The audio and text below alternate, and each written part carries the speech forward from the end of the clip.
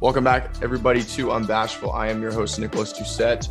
And as always, I want to thank you for another week and another opportunity for me to sit in front of this mic and in front of this camera and talk about the things that I love. And today, I'm doing an interview with Mary Rose Amaral. Did I pronounce your last name correctly? Amaral. Amaral. Okay, my apologies. So, like I said, Mary, before we started, thank you very much for taking your time to come on Unbashful. And why don't you just tell the listeners a little bit about yourself? Sure. Well, I'm in third year at Ryerson. I'm in politics, and that's what we're going to be talking about today. Love doing community work and super happy to be here. Thank you. Yeah, well, that actually answers my question. I was going to ask, because last time I talked to Saad, he told me that you were, like, he went to Ryerson with you. Were you guys in the same program, or did you guys just know each other just through going to the same school? So Saad and me and Saad were in a few of the same classes, but we're in different programs. Right. Okay. And what program are you in exactly, if you don't mind me asking? Yeah, so I'm in politics and governance at Ryerson. Oh, okay. Gotcha. University, not sure what we're naming it. Gotcha. Yeah. Cool. And hoping to minor in crim. I was going to minor in French, but very difficult to do French online. All right, criminal psychology is what you're referring to. Criminology. Sorry. Criminology. Yeah, my bad. Yeah. Well, that's awesome. You seem very ambitious, and it seems like you have a lot of big goals, and I admire that.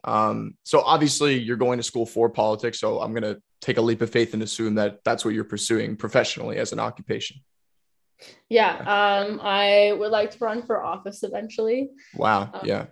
I'm hoping before I'm 30, so I can be one of those young MPs that they feature as like the young MPs in the House or whatever. Yeah. MPs. Yeah.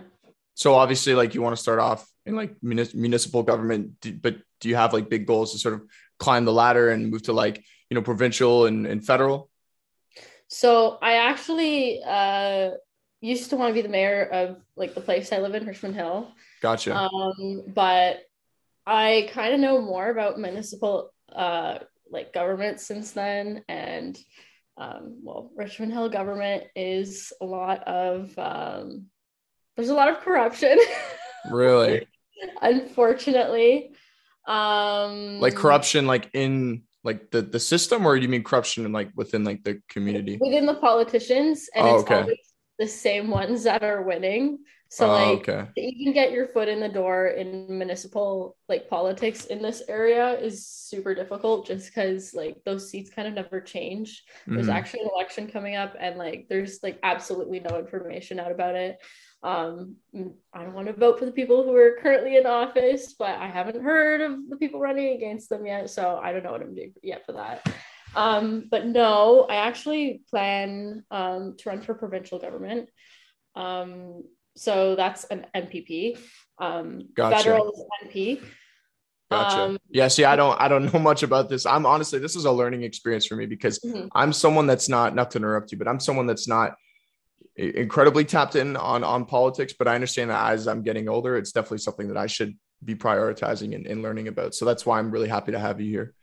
Of course. Yeah. Well, if you want to have a chat anytime, would love to help you understand more about politics. Thank you. But I want to run for provincial government just because the portfolios I like much better, and you're more in touch with like the people you're actually representing. And I guess I know that through volunteering and like for volunteering for candidates and whatnot. But yeah, volunteering is probably a huge one. Oh yes.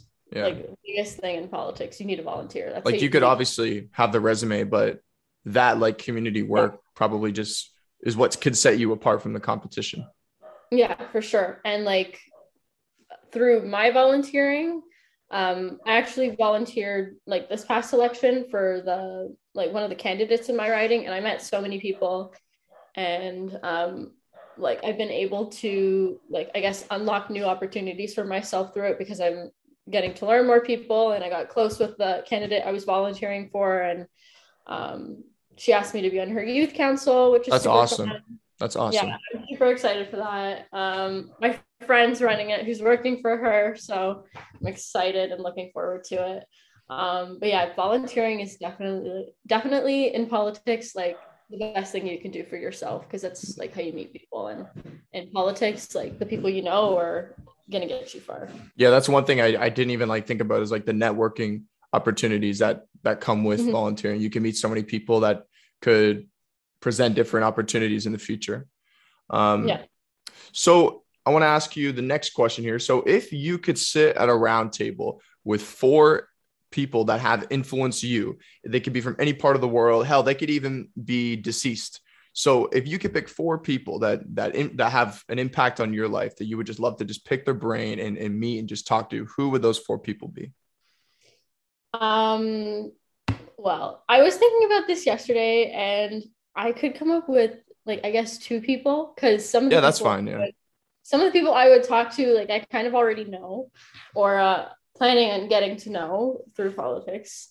But definitely, so I'm more of so in politics, there's right and left, and there's center.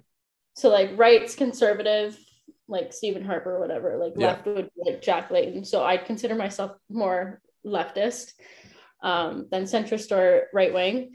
So I definitely pick Karl Marx and Thomas Sankara. Okay. And they're I assume they're in the left. They're in the left area. So I'm pretty sure you've heard of Karl Marx, Thomas Sankara, maybe not, but for your listeners, no, I am not a crazy person or a radical. I just agree with some of his ideas. So basically, in class, I got to read the Communist Manifesto, and that basically talks about like capitalism and how it's like naturally exploitative for like people who are working class, and works to benefit like rich people and the bourgeois class owning the means of production, which is like the factories to get people jobs or manufacturing and whatnot. So a question I would ask him that kept on coming up in my class, because he obviously proposes like a move to communism. And like we've seen that in like Russia or like China, but like it hasn't really been like, I guess, real communism. So I would definitely ask him, because he never says it, what a communist society would look like. So you're curious to see what a communist society would look like in Canada, or am I interpreting that wrong? In his view, because he never really outlined it in his book, the Communist Manifesto. So I definitely ask him that, because I think it would, I guess, like quell a lot of debates surrounding like current societies who are socialist or communist or whatever. And the second person is Thomas Sankara. So he was the president of Burkina Faso in the 80s. So that's like a country in, I think, Africa. Okay. And basically like he transformed the country, because obviously there was like colonization before that, and he kind of like took over and legitimately like transformed everything to be better. And something I'm really interested in is like education. That's why I want to run provincially. And I would ask him like how he did it, because what he did, he basically had like a national literacy campaign, and he was able to raise the literacy rate by, I think, like 60%, which is huge. And he was only in office for 4 years. Yeah, that's incredible.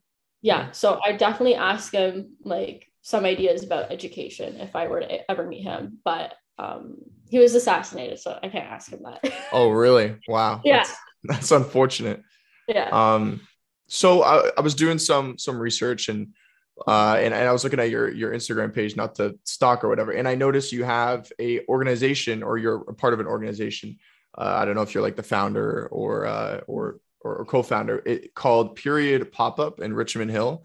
So just kind of tell me, like, what that's about, and sort of like what was your motivation behind starting that? Yeah, so my friend Rita, so I'm not the founder of the organization, but I guess I lead like the Period Pop-Up in Richmond Hill. So my friend Rita started it. She's a student at McMaster. And I met her through politics, through a political event, Model Parliament. That's kind of how I got my like start in politics, really, where I was able to meet people. If anyone's listening to this, definitely do Model Parliament at Queen's Park. I got to meet, well, Doug Ford was walking by in the hallway, so we like stopped and took a picture with him. And there's like a picture of me and my friends. Well, we're friends now, with him, and he's just posing like. Funny. That's funny. Who else did I meet? Okay, I also met. Sorry, I'm getting off track, but I also met. Okay. That's okay. No problem. I really like. I didn't know I really liked her before meeting her because I met her and then found out who she was, and I actually have a placement with her for one of my classes this semester, so I'm super excited. That's awesome. And hoping it's in person, but Omicron. Anyways. Yeah. So period pop-ups. So I met Rita at this Model Parliament place, and she basically started period pop-ups to combat period poverty. So basically like people being unable to act like to have access to period products or being unable to afford them, since menstrual equity is a right. Everyone should be able to. Absolutely. That shouldn't be, there shouldn't be any limitations on that. Yeah. Mm-hmm. So basically what the period pantry is like a box outside of like a place where anyone can go and pick up like pads, tampons, menstrual cups. We had menstrual cups in there before, but they're very expensive, and like just having like tampons and pads serve more people. So we decided to not put those in as much.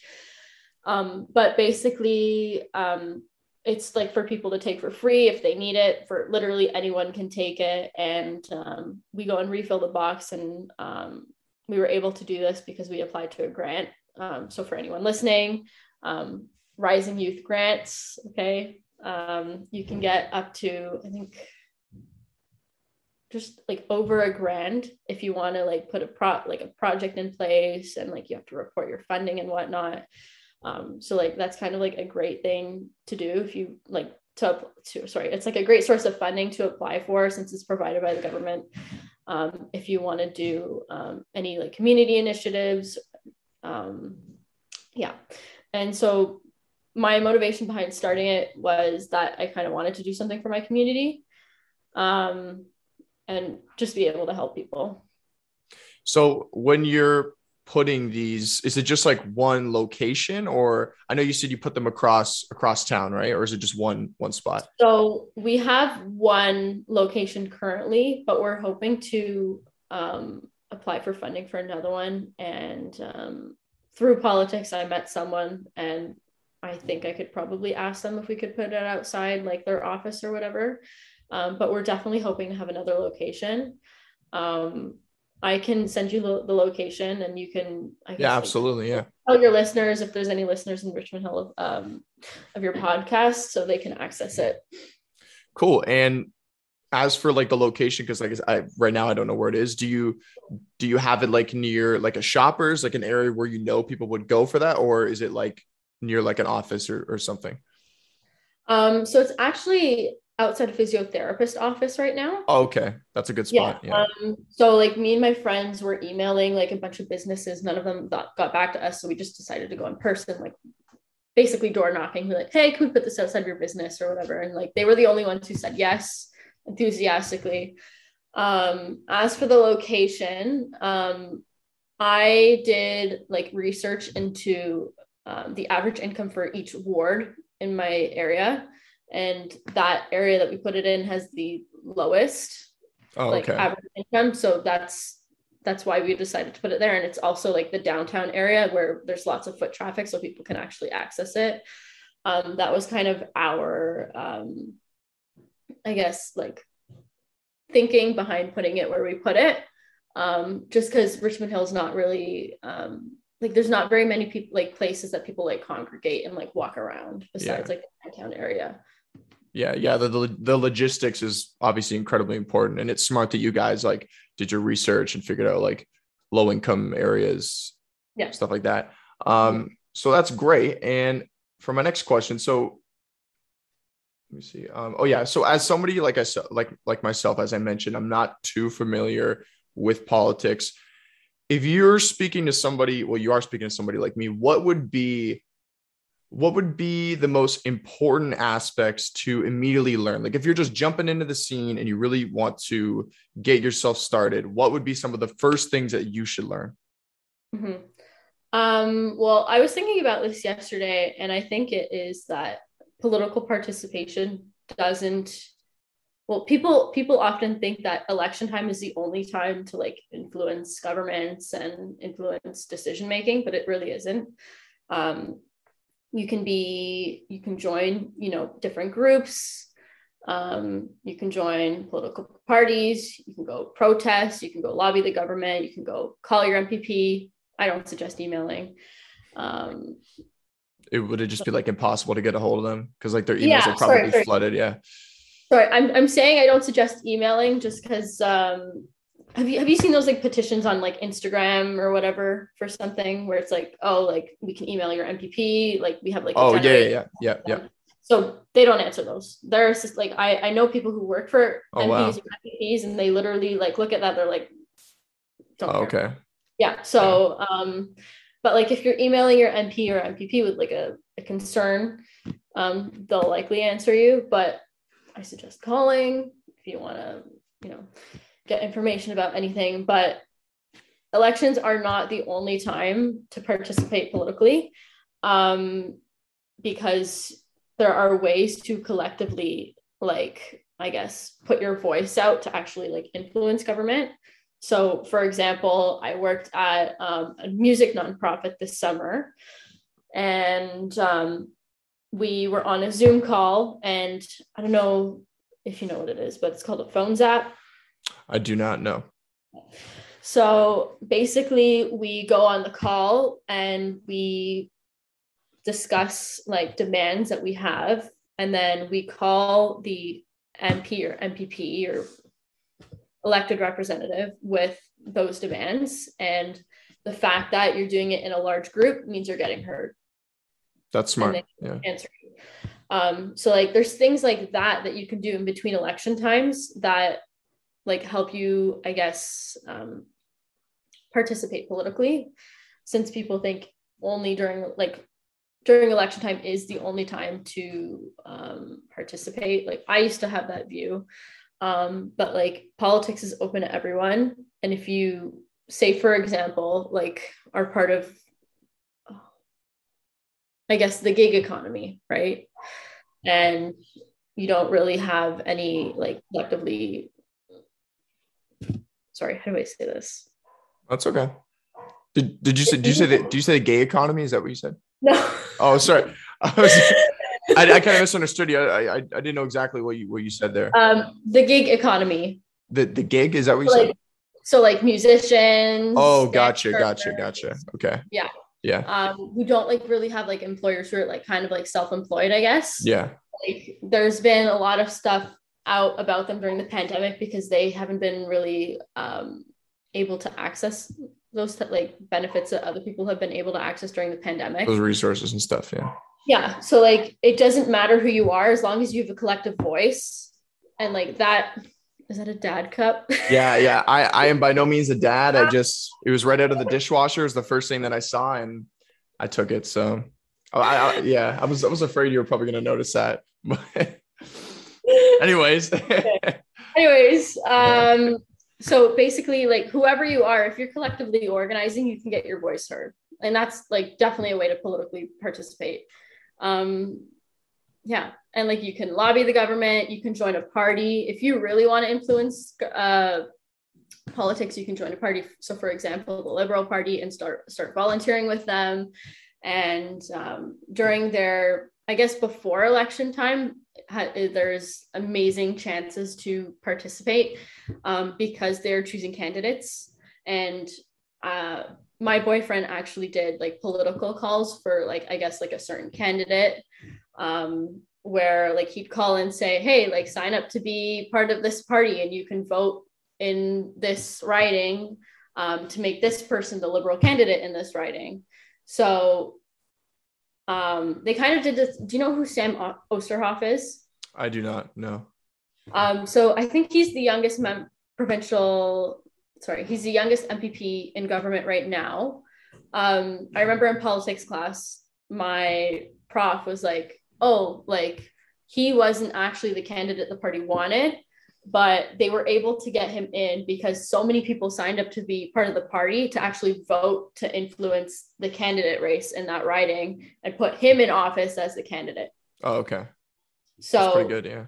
Yeah. So if you have like a big enough group of people in that riding, like you can kind of override like the party's choice on who they want for the candidate. Override is a bad word for that, but like have more influence in who is representing you, I guess. Right. Yeah. So telling about what you're saying, it really doesn't seem like there's much barriers to getting yourself involved. There's many different opportunities. Like you said, you can volunteer, and if you could find people with likewise opinions and views as you, then you could, like you said, influence and get your voice heard. Exactly. So that was great. So my next question is, so what are some of your goals that you hope to accomplish within the next 5 years? I'm definitely hoping to finish my undergrad in the next 5 years. I have another 1.5 years to go, hopefully. Although I'm kind of sad because I made such a good group of friends and don't really know what's supposed to happen after that. Yeah. And I definitely want to go to grad school for what's it called? A master's in policy. I kind of want to go into policy and maybe work for some nonprofits before I go into office, just so I can say like, hey, like I have this good background, like I'm legitimate, vote for me. And I also kind of want to go to grad school to get a master's in educational policy. So U of T has that program. Sorry, I'm getting super specific. Is this okay? That's perfectly okay. At the end of the day, this is a podcast, as much detail and as possible. If you want to, ramble on and go on and talk about something else, that's totally sorry. Ramble on is kind of the wrong word, but there's no problem. It's okay. Go ahead. Everybody wants to hear this. That's why I got you on. So don't be afraid to talk in detail and in depth. Yeah. So kind of like a big goal of mine is to be the Minister of Education. I would love to be the Minister of Education for Ontario. And so that's kind of why I want to get into educational policy like more. So I kind of have that background and I am like, I guess, experienced for the job and have the knowledge to actually be able to do it properly, because currently they definitely do not have someone that has the background to do it properly in office. Leche. But yeah, and I'm hoping to get like obviously more involved in politics and my community, and hopefully do more community work and get my name out there and maybe run for other positions of leadership. Maybe municipal politics as like a counselor in the meantime, because it's actually not a full-time job, which is kind of hilarious because most people think it's a full-time job, but it's not. And sorry, I kind of raised my voice too much on that because my dad's vacuuming in the background. Oh, well, audio is pretty good because I don't even hear it. So okay, yeah. Perfect. So my next question is, so you obviously have your goals and you're very set. You seem very focused. And did you know, like from high school, like this is maybe not the goal specifically, but did you know that this was the lane that you wanted to pursue? Because one common problem that I'm sure you probably know people that are in this position, like people our age don't really know what they want to do, and they just throw themselves into a program in university or college without actually like really understanding if it's something that they enjoy and if they're passionate about. Whereas you seem like you're very set and you're very focused. So when did you kind of know that this is like, I want to do this. This is the occupation and career that I want to pursue? So hilariously, I actually wanted to do YouTube. Oh, okay. Because my like someone, they're not close to me, but I know them because they live in proximity to me, but they live in LA now, but they were like big on Vine. Really? Yeah. I'll tell you who they are later, but just for privacy reasons. Yeah, no, I respect that. Yeah. Yeah. So they were big on Vine. So I was like, like I want to do this too. So I kind of wanted to do YouTube. I actually had my own YouTube channel for a bit. That's pretty cool. Yeah. and I wanted to do media production at Ryerson. Okay. And then I took like kind of like to do like raise social justice issues like to the like forefront. I'm not like, I kind of wanted to do comedy videos anyways. And then I took a class in grade 12 law, and it kind of discussed like criminology and like politics and law and like Canadian politics. And that's kind of when I got interested in politics. I actually wanted to go to do criminology. Sorry, I'm talking about Ryerson a lot because okay. First choice, it's close, whatever. I'm even thinking about going to Ryerson, to be honest with you, after I'm done this program that I'm in right now. So either Ryerson or U of T. So one of those two. But anyways, continue. Sorry, I didn't mean to cut you off. Okay. So I wanted to go to Ryerson for crim, and then I went to the Ontario University Fair. OOF for short. I hate that name. That's a funny acronym. Yeah, I know. OOF.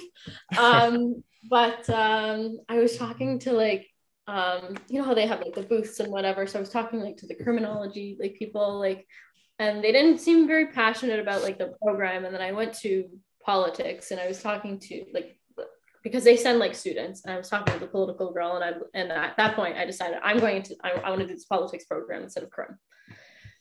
So that's kind of how I got started in politics. That's kind of like, because I wanted to just kind of make a change, and I thought crim was the best idea to do that because I wanted to go to law school. I don't want to go to law school anymore. I know somebody that's in law school, and they tell me it's incredibly like, I don't want to do this. Yeah. No, most people I know, like they really, really wanted to do it. And I mean, anything worth doing is obviously difficult, but I've heard it's incredibly challenging and taxing. But I mean, I guess anything worth doing is. But sorry, you were saying. So I kind of got like started in politics just because I went into that program and I kind of wanted to make a difference. And I'm glad I went to the Ontario University Fair. Otherwise, I would have gone to criminology.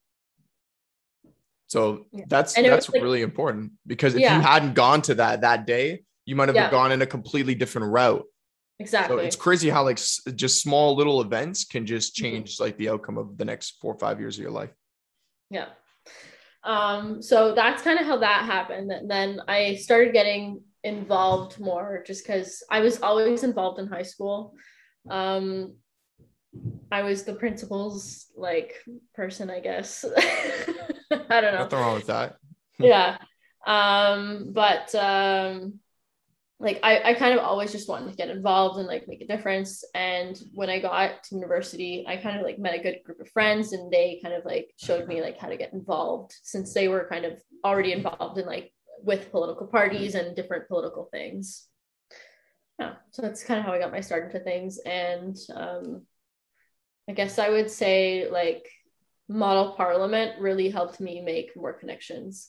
It's kind of like a big networking event where you get like experience. Oh, okay. I was gonna ask like, like what is that? But is that sort of similar to like the OOF thing, almost like a venue that you go to? So Model Parliament is basically you're like emulating like Parliament basically. Oh, okay. So I got to go to Queen's Park, and I met a lot of people, and I had to be like part of like a political party. I was government party, Liberals. We formed government, and we basically had to come up like with a bill, and we had to do like a second reading for like the bill, where the other side, like the opposition, got to question us on the government bill, and we got to question the other side on their own bills and whatnot. And that was kind of just like a huge networking event, where I like met lots of people, and through them found new opportunities. So it's almost like you're reenacting situations that you would find yourself in, like in Parliament. Yeah, exactly. That's actually really interesting.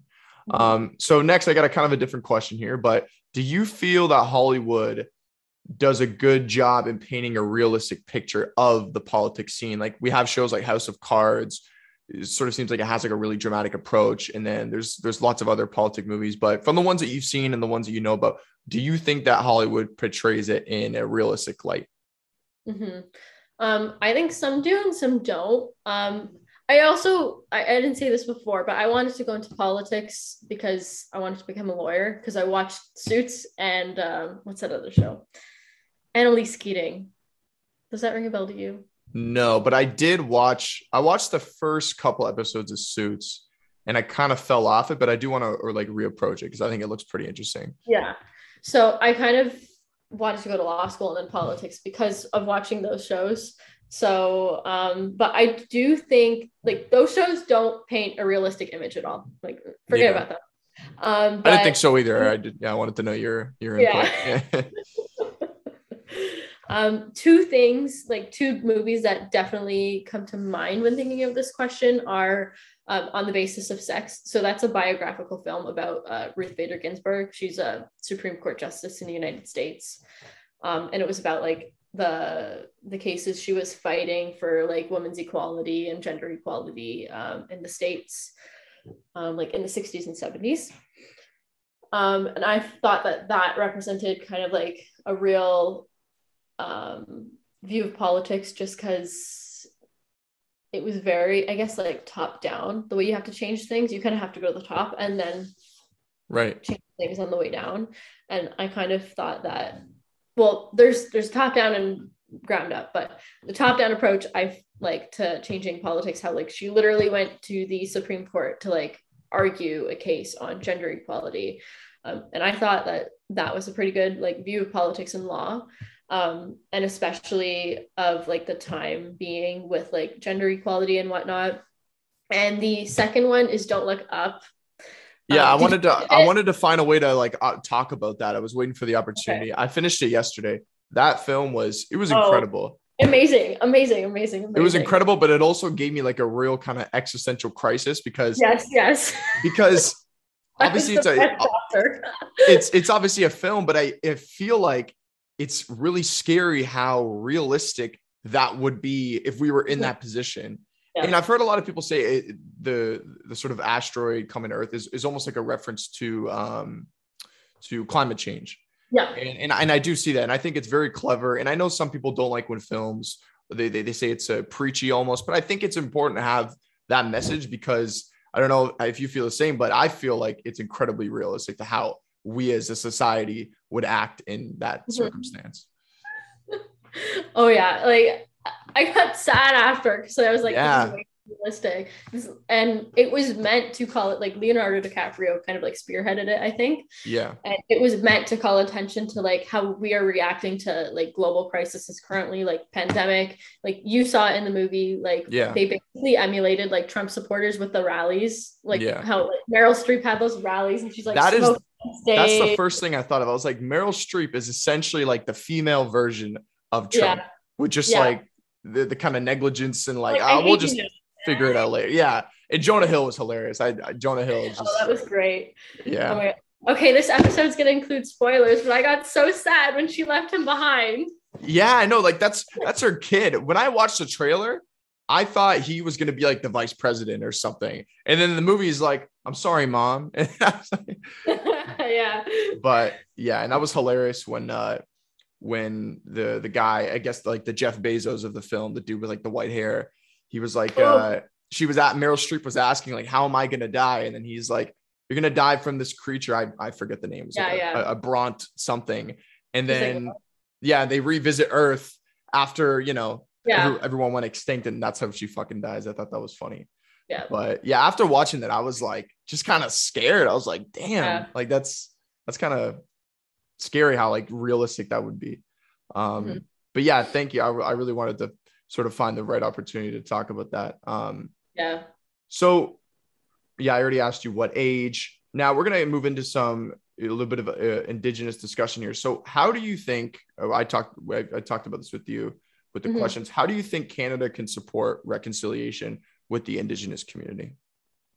Yeah. So I actually took a course this semester on indigenous governance. And I kind of learned so much from that course on settler colonialism. And the first step would be obviously to dismantle settler colonialism. Do you know what that is? No, I was gonna what is that exactly? So colonialism is basically when the English and French people come here and Canada is an example of settler colonialism. Something like, I guess, like India would be an example of like regular colonialism, where like people go there, like they went to go take spices and resources from there, like the English people and French people and whatnot. But settler colonialism is basically when the people come over. So for example, the English and French came over to Canada, and they wanted to like establish a colony there and settle there. So they wanted to like establish like an extension of like Britain or France in Canada. And is that how like all like the tragedy started? Like they showed up and essentially kicked everyone out who had already been living there. Mm-hmm. Oh, okay. Basically. Gotcha. And so any reconciliation would have to start with dismantling settler colonialism. And people think like it's a thing in the past with like residential schools and, the 60s scoop, but it's totally like still a thing today. I don't know. Have you heard of Wet'suwet'en? Who? Sorry? Wet'suwet'en. I have not, no. So I think it's in, what's it called? Sorry, is that a person or is that a place? I don't want to sound like it's a place. It's a place. Oh, it's a place. Okay. Indigenous community in I think Alberta or BC, and basically the government wants to build a pipeline, and so the RCMP have so basically what I learned from this class is that settlers have the ability to be on Canadian, like in Canada, only if they've signed treaties with Indigenous peoples. Okay. So that way there's like at least some sort of common ground that can be met. Okay. Yeah.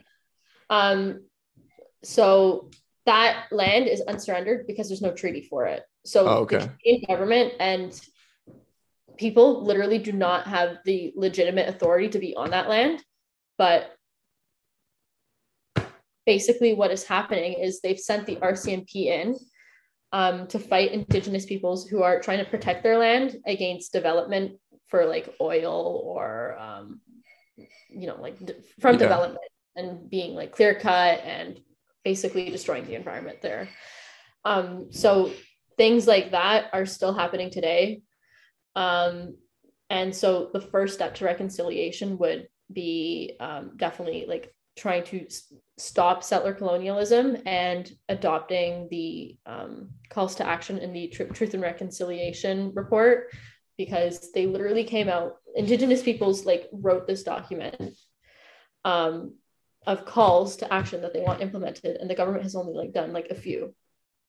Yeah. Like I've seen some headlines, the government trying to make it seem like they've made substantial change, like we're providing this amount of money to funding and so on. But I feel like there is still lots of work that needs to be done to, you're never going to forget what happened, but to sort of try and mend the wound or the damage that's been done to the Indigenous community. And I was doing a little bit of research before, and obviously there's a long list of tragedy and unfortunate things that happened to the Indigenous community. But I was reading something about the children that died at these schools and that were buried.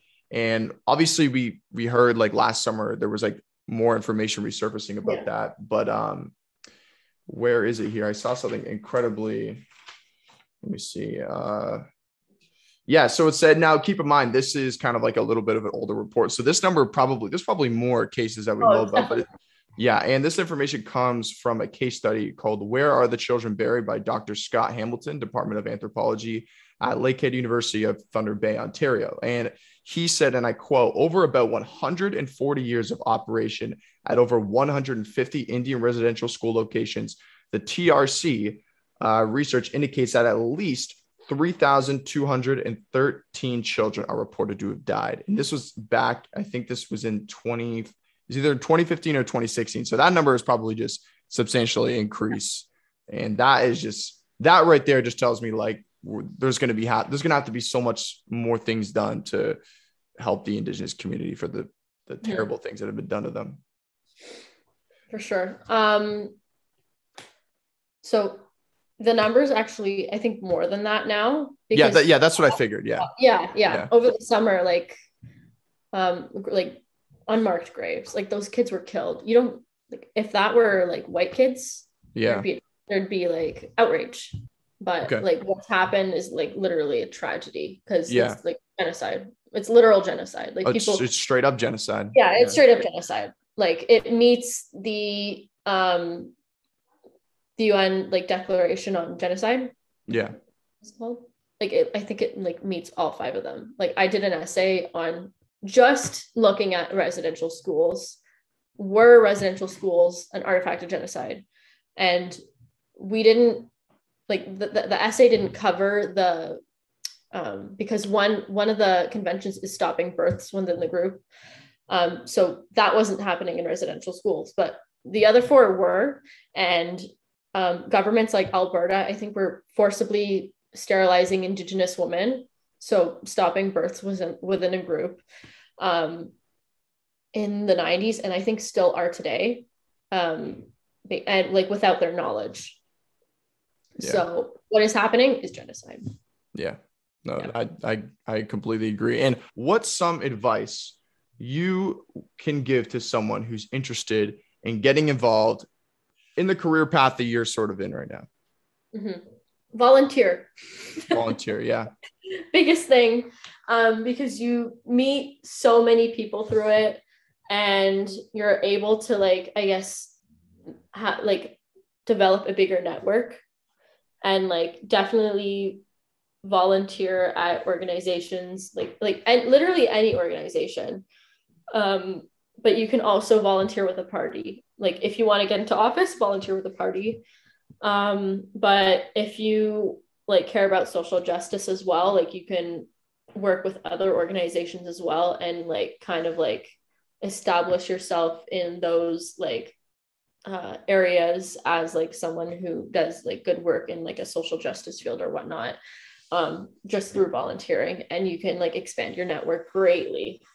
And people who are in politics are kind of like always down to help like people who, I guess, like don't have as much connections as them. Like that's kind of how I like have gotten involved, like through my friends or through people I know, through people I've met networking.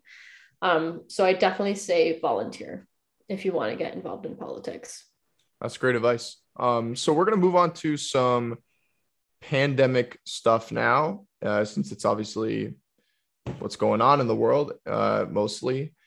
So what do you think has been the most challenging part of this pandemic, for you and, your family and just people that you know in general? Definitely mental health. I think everyone's mental health has gone to shit. Just that's that's a universal. Yeah, it's universal. We can't do anything. Everyone's sad. Especially as a young person, it's like, like you can't go out partying. You can't go like. It sounds like something so like I guess like first world, but like you can't like you have these expectations for how like your 20s are gonna go. And like, you can't really do that because we're in the middle of a pandemic. Like you can't travel, you can't go party, you can't go hang out with your friends because it's too dangerous. Like you can't go work in person, you can't go work at a job you like in person, and like, properly meet people because we're all stuck inside. And especially now, like it's kind of bad. And I think a large part of the pandemic, I think this also goes into our next question, is the government's like inaction and like literally like absolutely like the worst, like how do I say this, like they have not enacted the policies that we need. We don't have sick days, right? Yeah. It's hard for people to get testing. Like there's no proper ventilation, and even when the government says they're going to go put proper ventilation in schools, like they don't. The only place I've seen proper ventilation is at my dentist's office, where they have HEPA filters in each of the rooms. Mm-hmm. So, yeah. So a lot of promises aren't being met. Yeah. Yeah. And I know what you mean. Like, I don't think it's silly when you're referring to like going to the club, because we need that social interaction. Like it doesn't have to be the club, but for some people, like I like to do that, and that's how I met you and Saad. Well, sorry, that's how you were with Saad, and I saw Saad, and that's how I met you. But we need that social interaction, and I feel, and I've talked about this before with other people, I feel like it could arguably be even worse for like kids that are just getting into high school or children, right? Yeah. that's how they're setting their foundation. Those building blocks of going to kindergarten and going to elementary school. That's how they make those memories. And they're sort of like, there's a period of time where they're at home on online school and then they're being thrown back into school. And it's kind of like, it's not, so much, like it's so much to deal with. Yeah. And yeah, I guess you kind of did answer that second question there. So what do you, if you could pick like one or two things that you miss, from before all this started in like 2019, what would you pick? What do you miss the most before all this? Well, I grew up dancing, and so a big part of like that is obviously going to take class in person, and you cannot take class in person during a pandemic. Like I've also tried like new forms of dancing, and like especially ones that are like very like prone to injury, I guess, where it's like lots of like body movement, and like I can't take class. I've injured my shoulder. And like had I been able to go to like class and see people and like being able to dance, like I wouldn't have gotten injured. Like, I can't practice an art form I like because we're in a pandemic and I can't go take class. So yeah, I've seen like weird things where like stuff like that, they're doing it over Zoom calls. Like the instructor will be like, I mean, I guess for some people that may work, but for me personally, like that's not something that would work for me. I would need to, like you said, be in person. It's more intimate that way. And it's more obviously enjoyable. You're around everybody. And with dancing, like you said, that's something I feel like you obviously need to do in person, especially if you're dancing in like a group with other people. So yeah. Is there anything else, or is that probably like the one thing that you miss the most? I mean, there's tons of things we could probably go on for that alone. Yeah. Yeah. I think political event, like I got a little bit of taste. Like I was just getting into politics as the pandemic was hitting, so I did get a taste of it, but like definitely like being able to go to political events. I did this thing last year, Daughters of the Vote, which is where sorry, you get to go to parliament usually, and you like sit and like basically like you go to it's people from all over, girls from all over the country, or like people who identify as women or LGBTQ plus people, right, of different genders who aren't men, get to go to Ottawa and like have a bunch of political workshops and work with like politicians and nonprofits and learn about stuff and go sit in parliament and like present a speech or whatever.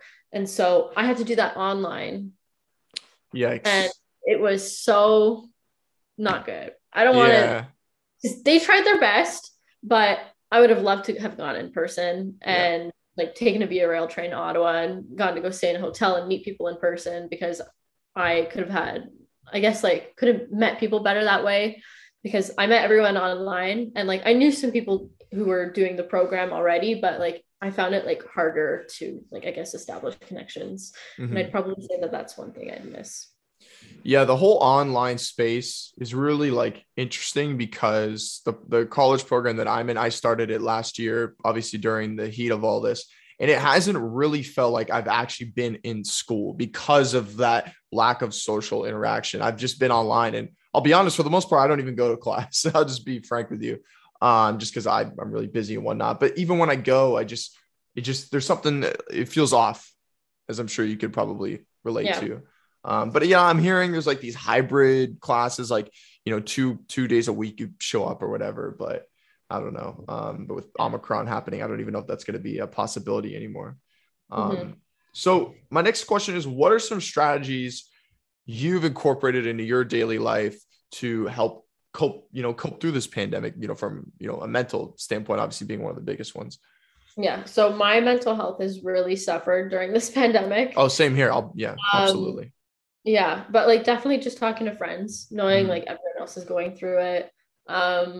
I've started working out again, so I'm finding that that's helping. Yeah. I got like a month at the gym near my house, but I'm not going to go anymore because the cases are too high. Like it's way too dangerous, and it's kind of hilarious because all the girls that I see using the gym keep their mask on the whole time, and all the men using the gym have them off the whole time. Yeah. No, I haven't been to a gym in a while. Yeah. But like definitely exercising and kind of just I guess like partying by myself. I got LED light. That's right. Not LED lights. Oh my god. LEDs. Yeah. I know what you mean. Yeah.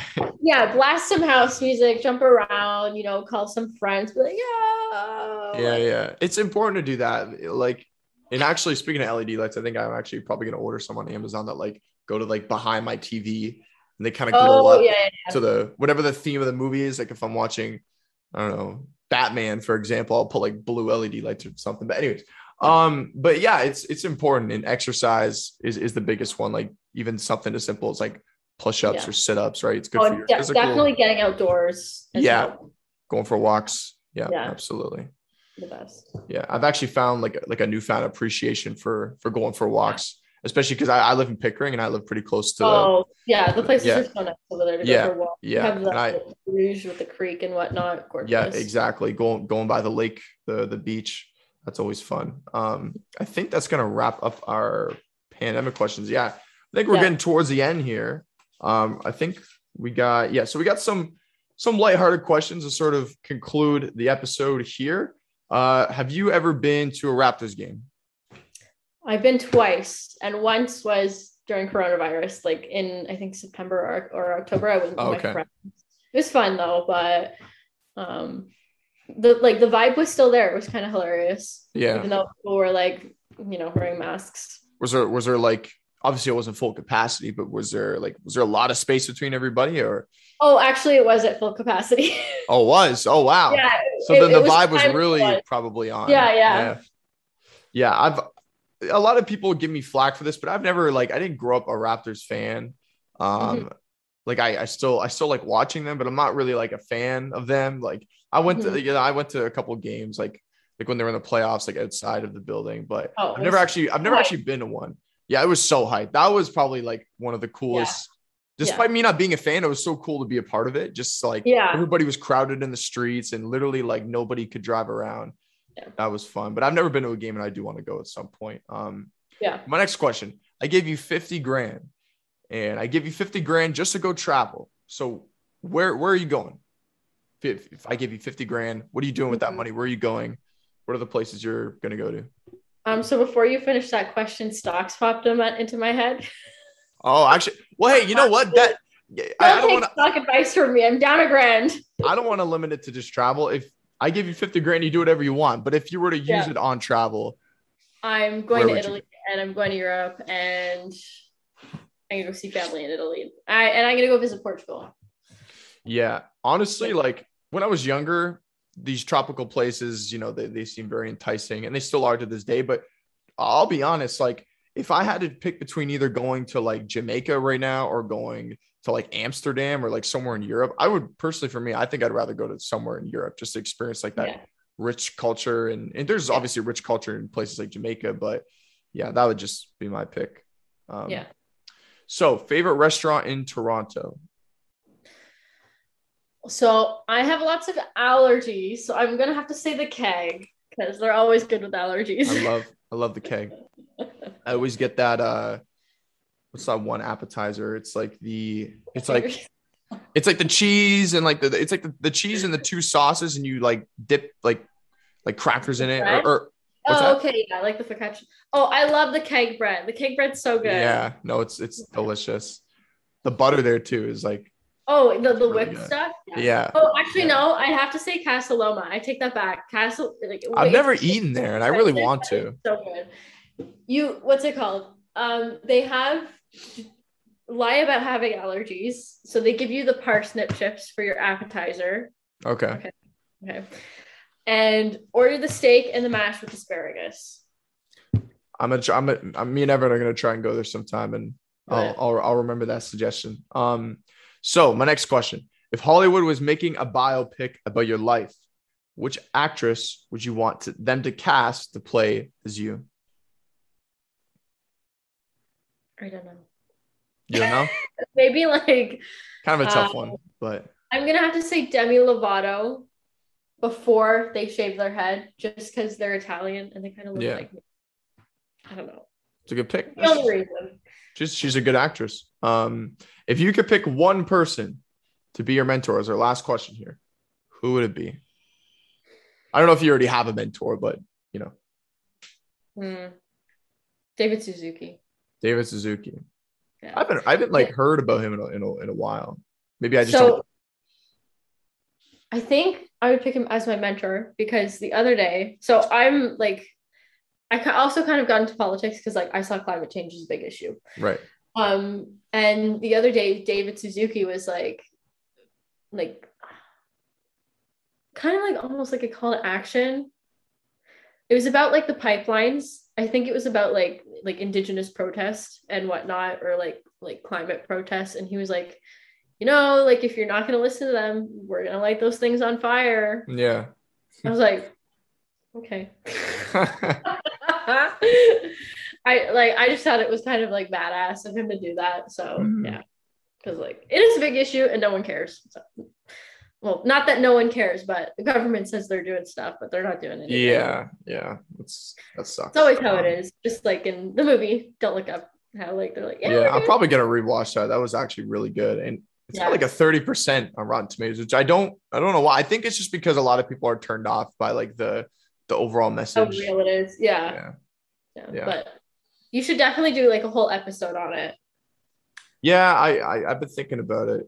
And Leo's everybody's performance is fantastic. Yeah, oh my God, it was amazing. I love how many people were in it too. It's like, wow, I love all these actors now. Yeah, and Chris Evans showed up. The cameo. Yeah, the cameos left and right were just like damn. Yeah. All right, well, that's probably gonna cap the episode. Thank you so much, Mary, for giving your time and very different from what I've usually done. I've usually just talked about, you know, fun stuff, movies, but I think it's important to have more important conversations like this. So thank you very much for sharing your time, and everybody, I will see. So just to cap off here, why don't you tell our viewers, Mary, where they can find you on social media? Yeah, so my Instagram handle is just my name, Mary Rose Amaral. So that's MaryRoseAmaral. And if you'd also connect with me on LinkedIn. Cool. And I will see you on episode 16, everybody. 17, sorry.